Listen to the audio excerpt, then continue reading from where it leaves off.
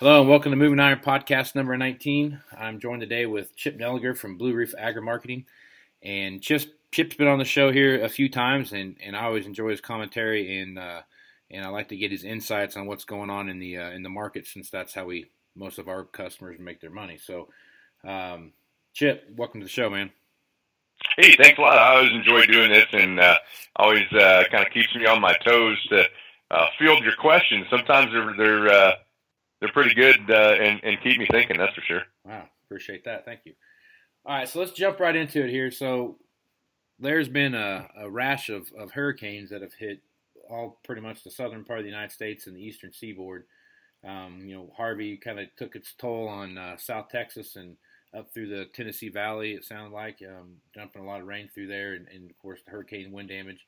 Irma kind of went through basically all of Florida. I think got contacted by that.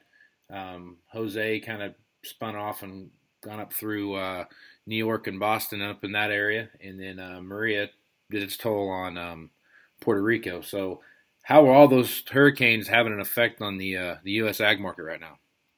Well, fortunately, I think at least from a row crop perspective, corn, beans, wheat, we got through all those without much of a major hiccup. Not that there wasn't, some amount of standing corn, standing beans, that maybe, received a little damage from that. But by and large, we kind of, skated around that. In fact, the remnants of those, hurricanes as they moved up into parts of, I'm going to say north of the Gulf anyway, northern, Mississippi, Alabama, Tennessee, Arkansas, Kentucky, there were some double crop beans that were awful dry, and the remnants of those hurricanes were able to push some pretty good moisture that would probably greatly benefit those later double crop beans. So net from a corn bean standpoint, it actually in the big picture might have actually been beneficial, due to the remnants of, those hurricanes and the rains that were left over from that. However, on the cotton side and the citrus side, I don't think you can say the same thing. I think there was a fair amount of damage, still in standing cotton that was not harvested yet, as well as cotton that had been harvested and was maybe in modules in the field.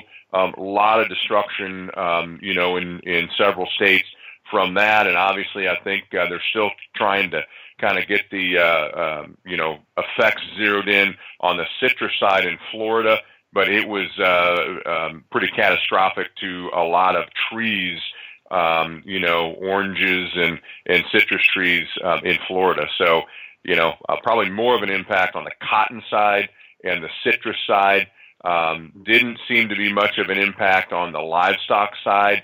And, fortunately, although there's probably isolated areas of some damage, for sure, we kind of got through it in pretty good shape on the row crop side of things. Yeah, last week I had Brad Chris from Shop at Farm Supply, and they're basically right around Houston is where all their locations are. And he said they have 8 locations, and 6 of them were dramatically affected, and 2 of them were in the kind of the western part of their territory, and they just got some much needed rain for their hay areas. So it was just such a devastating storm with the amount of rain that it dropped in that one specific area. It was just it was crazy how much rain came from that. Yeah, it's borderline unimaginable. The amount of rainfall at one time from that. It was mind-boggling for sure.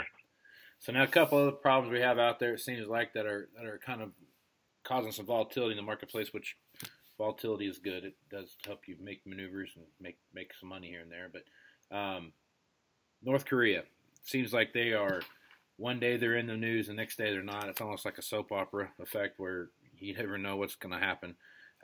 How's North Korea affecting the marketplace, and what do you see as far as that kind of being playing out here in the future? Yeah, it hasn't directly affected us on, our agricultural markets per se, but it does definitely have an effect on the financial markets, the currency markets. And so there's, particularly in the case of the dollar, those fluctuations and volatility there does spill over, and it can affect, our agricultural markets, our grain markets, and livestock markets. So, so far, it hasn't been too terrible one way or the other from a grain or ag market perspective. But for sure, there's been volatility in the financial markets and currency markets. I think that's not uncommon. You have, many times throughout a year, different political issues, across the world that cause some financial market fluctuations. But the biggest thing to me is if it does go beyond that or escalate, turn into something greater, some sort of a conflict, shooting war, whether that's boots on the ground or, missiles, then that does spill over and the effects really are unknown, but it could be dramatic. So, so far it hasn't been, much of a big influence, but it's definitely a wild card there and, something that needs to kind of be watched and markets don't like uncertainty. And, for sure, that is definitely an uncertain situation. And so if that escalates or gets worse going forward, it absolutely could spill over and, we could see effects on our ag markets. But so far, we've kind of skated through that without, much of a huge issue. But it is definitely a wild card. And among other political issues, it's definitely something that's adding to potential volatility and potential uncertainty over the next several months. Yeah. So you kind of hit on it there a little bit when you were talking about currency. So how's the U.S. dollar playing right now with exports? Yeah, well, I mean, in a big picture, we've seen a correction lower in the dollar over the last 3 months. We've come off those lows a little bit here recently in the last week or two and actually seen a little bit of strength. But relative to 6 months ago, 3 months ago, the dollar is well lower, and we're back in a little more competitive situation worldwide. Some of that is seasonal in nature when it comes to corn and beans and wheat. It's partially about the dollar, but then it's partially about when we have supply versus other parts of the world and vice versa. And so obviously right now we've got, a big supply coming into harvest, at the early part of harvest on corn and beans. We've got supply and, it's definitely helped. And that's something that, I think is more of a bigger picture thing. It definitely helps in the competitiveness of our ag products in the rest of the world as the dollar drops.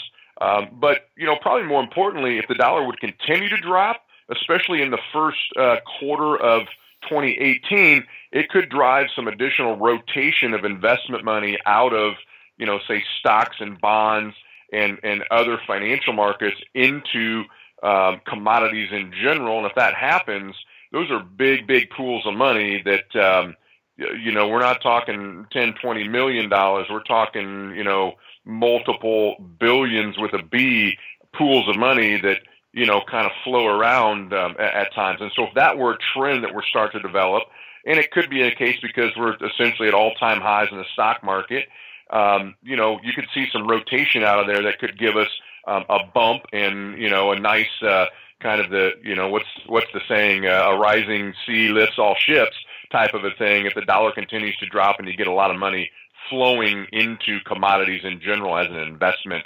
So that's something to keep on the radar screen as well when it comes to the dollar. So Friday, there was a quarterly stock report that came out. And, looking back on my text message alerts I get here, it looked like everything kind of went on a run and kind of settled down there towards the end of the day. But starting out this week, crop prices haven't been looks like they've lost everything they've gained up through this afternoon so far. So what do you see driving that, and where do you see that heading? Yeah, so that quarterly stocks report, I guess the best thing, it wasn't wildly bullish, but it wasn't bearish either. I think that was the worst fear was we're going to find a bunch of stalks of corn. And in fact, we came in and, actually dropped old crop corn carryout and old crop bean carryouts. So it kind of underscores the fact that, we have great demand. We have really big demand in corn. We have record demand in beans. And, these lower prices are kind of starting to do their job. So to me, it wasn't something that is just going to turn us and make us scream higher, but it was something that's just another feather in the cap of the big demand side of corn and beans both, and it says that we're probably still going to grind sideways and chop around a little bit as we get the bulk of harvest complete here over the next several weeks. But it probably minimizes a big downside risk at this point in corn and beans. And obviously, as we go forward each month, here as we record this, we're about a week and a half away from the October crop report, where we get an update of yields on corn and beans, and then any tweaks on the demand side of the equation. And so our final crop size here for this 17 crop is going to have a large part in how low do we have to go before we hit a harvest low, how high can we bounce post harvest and on into winter and spring of next year. And I think what that stocks report from a week ago told us was there's probably pretty limited downside in corn and beans from this point. I would doubt if there's much more than 15 cents max in corn from these current levels, and 30 to 40 max in beans, and there may not even be that much in either of them, particularly if we get the report here on the 12th of October from the USDA that kind of confirms unchanged, or maybe, especially in the case of beans, a touch lower yield estimate. Then I think that is another sign or big piece of evidence that the worst is probably behind us and we can rally a little bit. Are you bullish or bearish on that crops estimate? Well, in the case of beans, we're far enough along in beans, talking to enough producers that it's not a disaster. There's some good bean yields out there, but in most cases, I'm going to say 80-85% of the cases, they are well under a year ago. And so in my mind, the USDA probably has the biggest possibility, biggest probability of reducing bean yields slightly in coming reports. Corn, it's kind of difficult. We haven't, up in this part of the country, the I states, particularly, for sure in Illinois, guys have been going after beans. They started on beans. It was kind of a weird year. The beans were ready. They were pretty dry, almost too dry in some cases, and guys were focused on bean harvest. So we haven't had a real good feel for corn harvest results. What you do here is pretty good, better than expected, but I don't know if we got deep enough into harvest to get a good feel. It's the earliest planted stuff, so you'd expect that that's going to be the best yields. I think you got to get in the last half of corn harvest and see how this late planted crop, the later planted crop, is going to hold up, because in areas it got awful dry. We went through some heat in some areas, and then really the last 60 days here in big chunks of Indiana, Illinois, Wisconsin have been awful dry, very minimal rain in the last 60 days in many areas to finish these crops out. And so we don't know for sure how that's gonna hold. So, just a summary, I would say I'm getting more confident in talking to producers that we've seen the highest bean yield estimate, and it can probably shrink from here. Corn, I think we just need more information to get deeper into harvest before we get a better feel for that. Okay. So you kind of touched on my next point there. So there's some pretty significant drought situations that are going to affect the markets one way or the other here. So if you take a look, like you just said, in the Corn Belt, there seems to be some pretty dry spots there for as far as corn, and no one really knows what that's going to look like until they get in the field and start cutting. South America, they're having some issues getting their bean crop in right now because the ground's so dry, and the situation there seems to be kind of in a standstill mode that no one's really jumping to do anything. And then it sounds like Australia has a bit of a drought situation going on as well. So if you start looking at, the larger wheat producing states, and of course their areas, and then the corn and soybean area that you're going to see down in South America, and then what maybe a little bit of drought we have in the Corn Belt, and then also in the Dakotas as well with what's going on up there. Do you feel like maybe once the next yield estimate comes out from corn that maybe they're waiting for that, and you could see a rally based on some of these kind of the drought situations you're seeing across the world? Yeah, and that's a great point, because that's much different than we faced, probably for at least 12 months and really for 24 months. It's been pretty benign, pretty normal weather across many areas of the world, and we've seen big crops as a result. So that's a little bit different now. And, you touched on it. Canada's been, had issues with drought in the northern plains of the United States. Australia's very dry. Brazil's very dry. Parts of Russia and Ukraine have been very dry. There's even been parts of the Chinese growing areas that have been dry. And, there's lots of people. I'm not a huge, I don't put a lot of emphasis on weather because it can be such a wild card. But the I guess early evidence is that we're maybe trending into a La Nina, which would drive some more erratic weather across parts of the world. So yeah, absolutely. I think that is the difference. I think that's why the wheat market's trying to bottom. I think we're historically, even in big crop years, once October is in, we were into the month of October, you're getting very close to normal seasonal lows in corn and beans. So I think we're getting to the point here where we're, probably are close to seeing the worst in the rearview mirror here. And then it's just a matter of, all right, how much rain do we catch here in the Midwest? It's awful dry. We're going to need more rain either this fall, winter, coming into spring, or we're going to, not be in a very good situation subsoil moisture-wise. So, there's all those questions there, and that's what I think is going to lead to, a nice bounce. I'm not saying you're going to $4.50 corn and $12 beans, but I certainly think there's going to be better price levels to sell in corn, beans, and wheat, 60 and to 90 plus days down the road than there is right now. Yeah. So I've kind of touched base with some of my friends back in Kansas, and we're talking to them, and it sounds like they're struggling as well to get their wheat crop planted with just the moisture. I think they got some moisture here last week. Maybe a lot of guys are out in the field planting right now, drilling their wheat. So that's one market I think that could use all the help you could give it is the wheat market, and it seems like it's just one bad day after another, it seems like in wheat. So what do you see as far as wheat goes? And we've talked about like Australia having drought and some of the Black Sea areas having drought too that are larger wheat producing parts of the world. And how do you see that playing out, and how do you see that affecting all the carryover that we see piled up all over the wheat belt?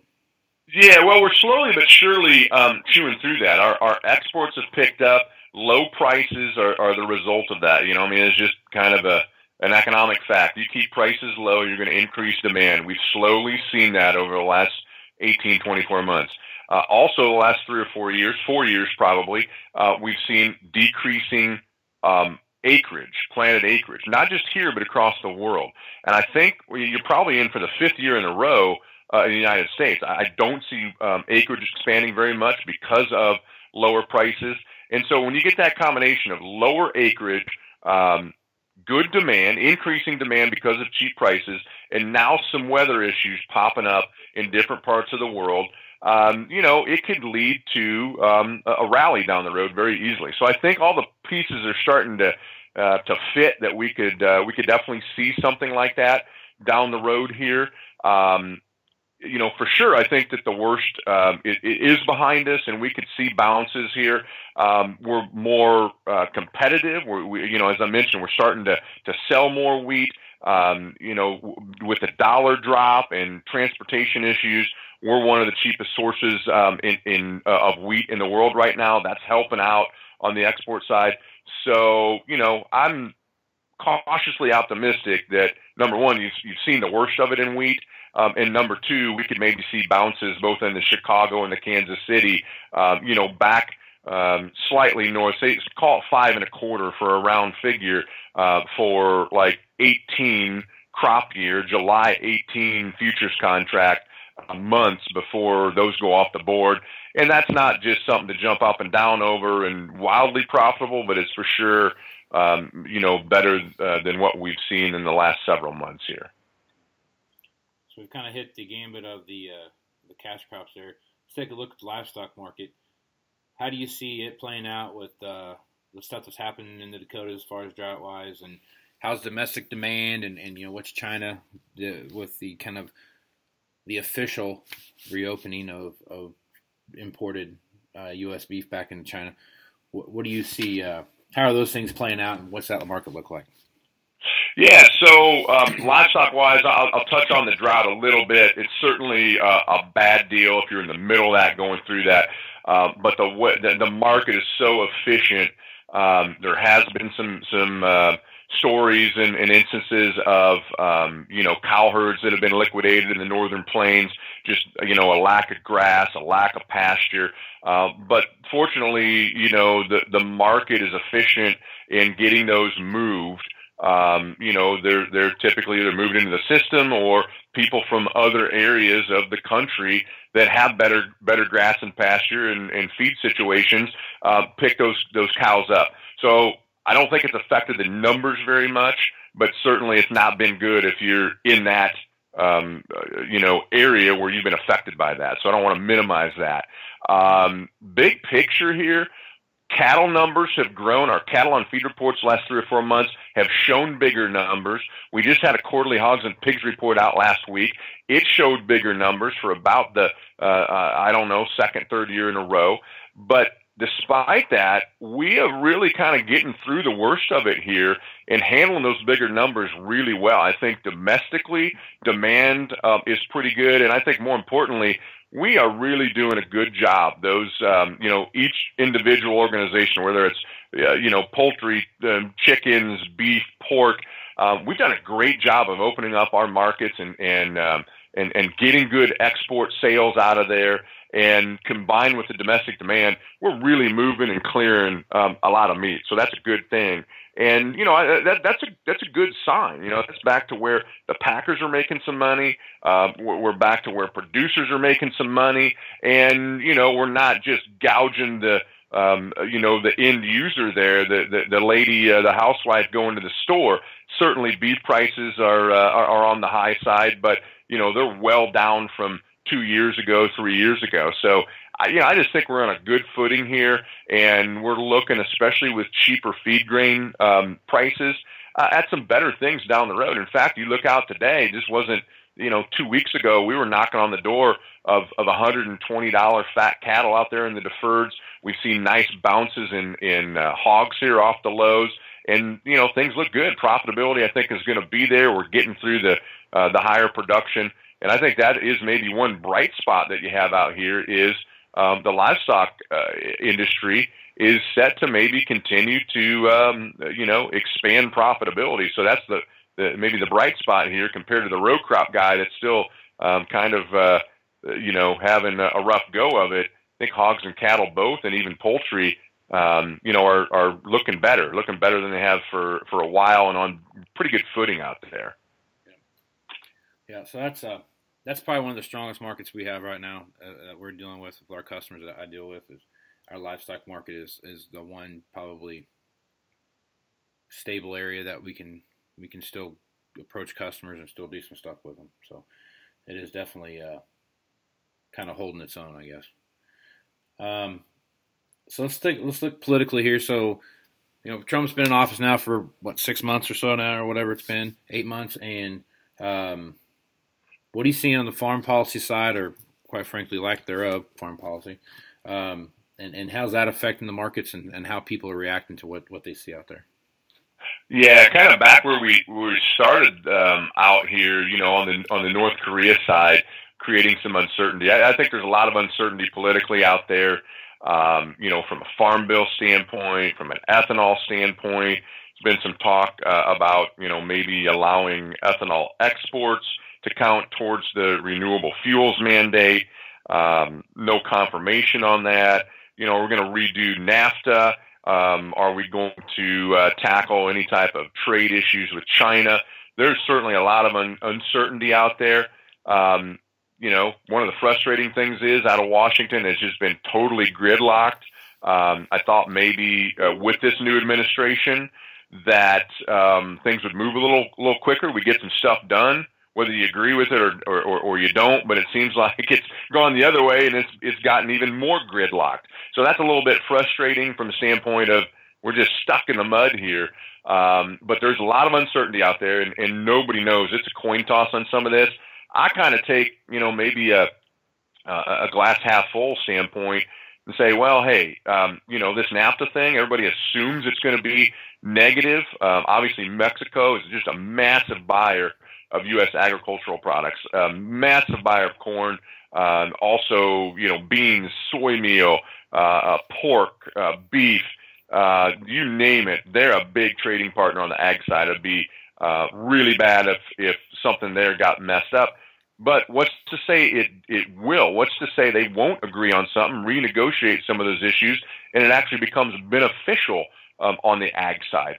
And, likewise, the renewable fuels part. I know for a fact that we've made a lot of inroads and starting to see, better ethanol exports. So that's a feather in the cap there of demand. China just announced they're going to a higher, national ethanol blend. So, I think there's some good things going on there, but on the pure political side, it's a wild card, which means uncertainty. And so that means some turbulence potentially when these things start hitting the headlines, and you get some more details. It can definitely affect us and cause some volatility. But how it all pans out is anyone's guess at this point. I'm just a used equipment guy, so help me understand how ethanol exports and going towards the renewable fuel standard. How's that going to work together, and how are those things how's that going to be a positive for? I mean, obviously they're going to make more ethanol if they do that, but I mean, how big of an impact will that have on the overall marketplace? Yeah, well, I think you've got two things going there.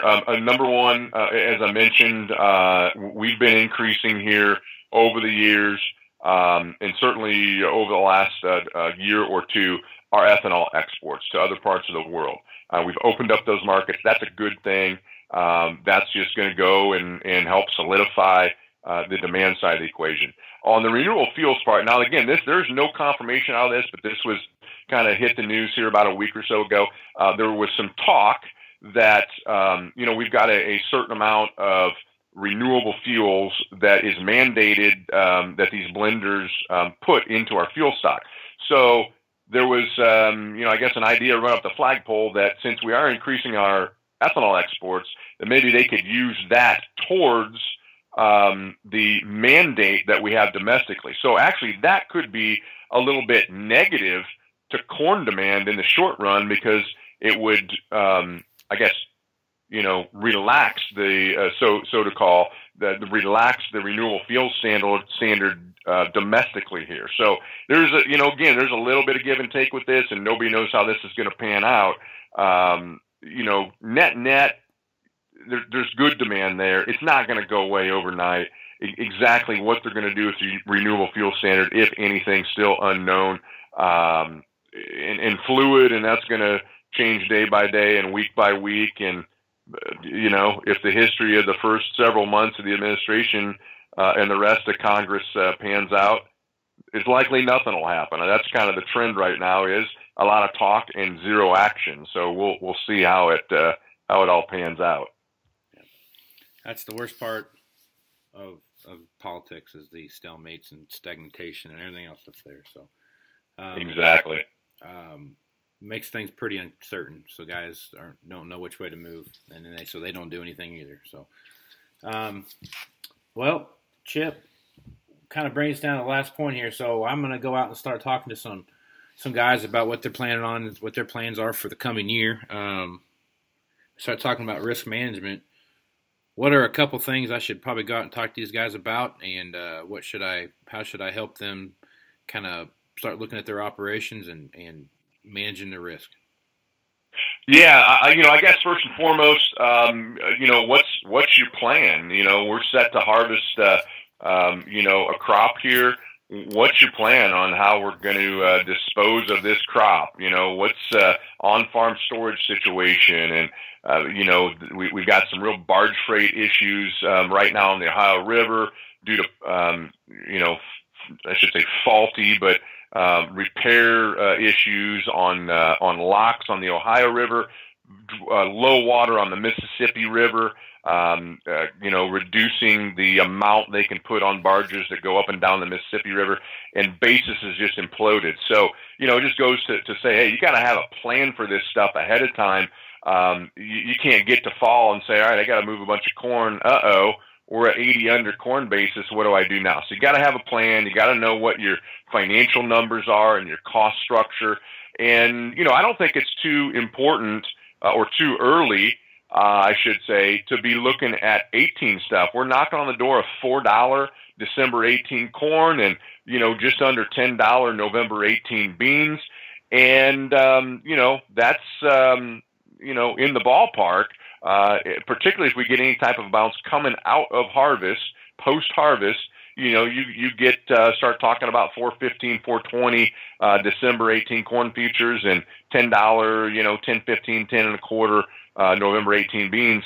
I think a guy has to kind of sit back and say, all right, this might be in a big crop environment numbers that I want to start my my marketing plan on. But you don't know that till you have a feel on what your plan is, what your cost structure is, and how you're going to do that. So that's probably the most important thing is, what's your plan? What's your plan of attack? You can't just be left at the whim of the market and not know, or you're going to get caught up. For example, this harvest issue I talked about with really poor basis. If you didn't have a plan of attack on, number one, do I have enough on-farm storage? Am I going to manage that correctly? Or I got to move some bushels at harvest. If you hadn't done that already, you're really behind the eight ball, and it is big dollars. I mean, you're talking about, the potential 50, 60 plus dollars an acre swings in harvest basis here over the last few weeks. And, in this type of cost structure environment and lower commodity prices, that can mean the difference of, hey, I'm making a little money, or I got an issue and, my banker's going to have a problem with me. So it's very critical in this type of environment. Yeah. Well, Chip, I think we've kind of hit everything here, and thanks for being back on the podcast. If guys want to get a hold of you, what's the best way to do it? Well, best way is just call our office directly, and that's 309-550-7213. Okay. Well, I'll put that in the show notes so everybody can see it. Well, where are you at on social media? Well, we got a website. It's www.bluereefinc.com. We're also on Twitter. That's Blue Reef Ag. And then we've also got a Facebook page, but I'd say probably the best place to kind of watch us would be Twitter. We post stuff fairly regularly there, on different market issues and different charts. So, okay, good deal.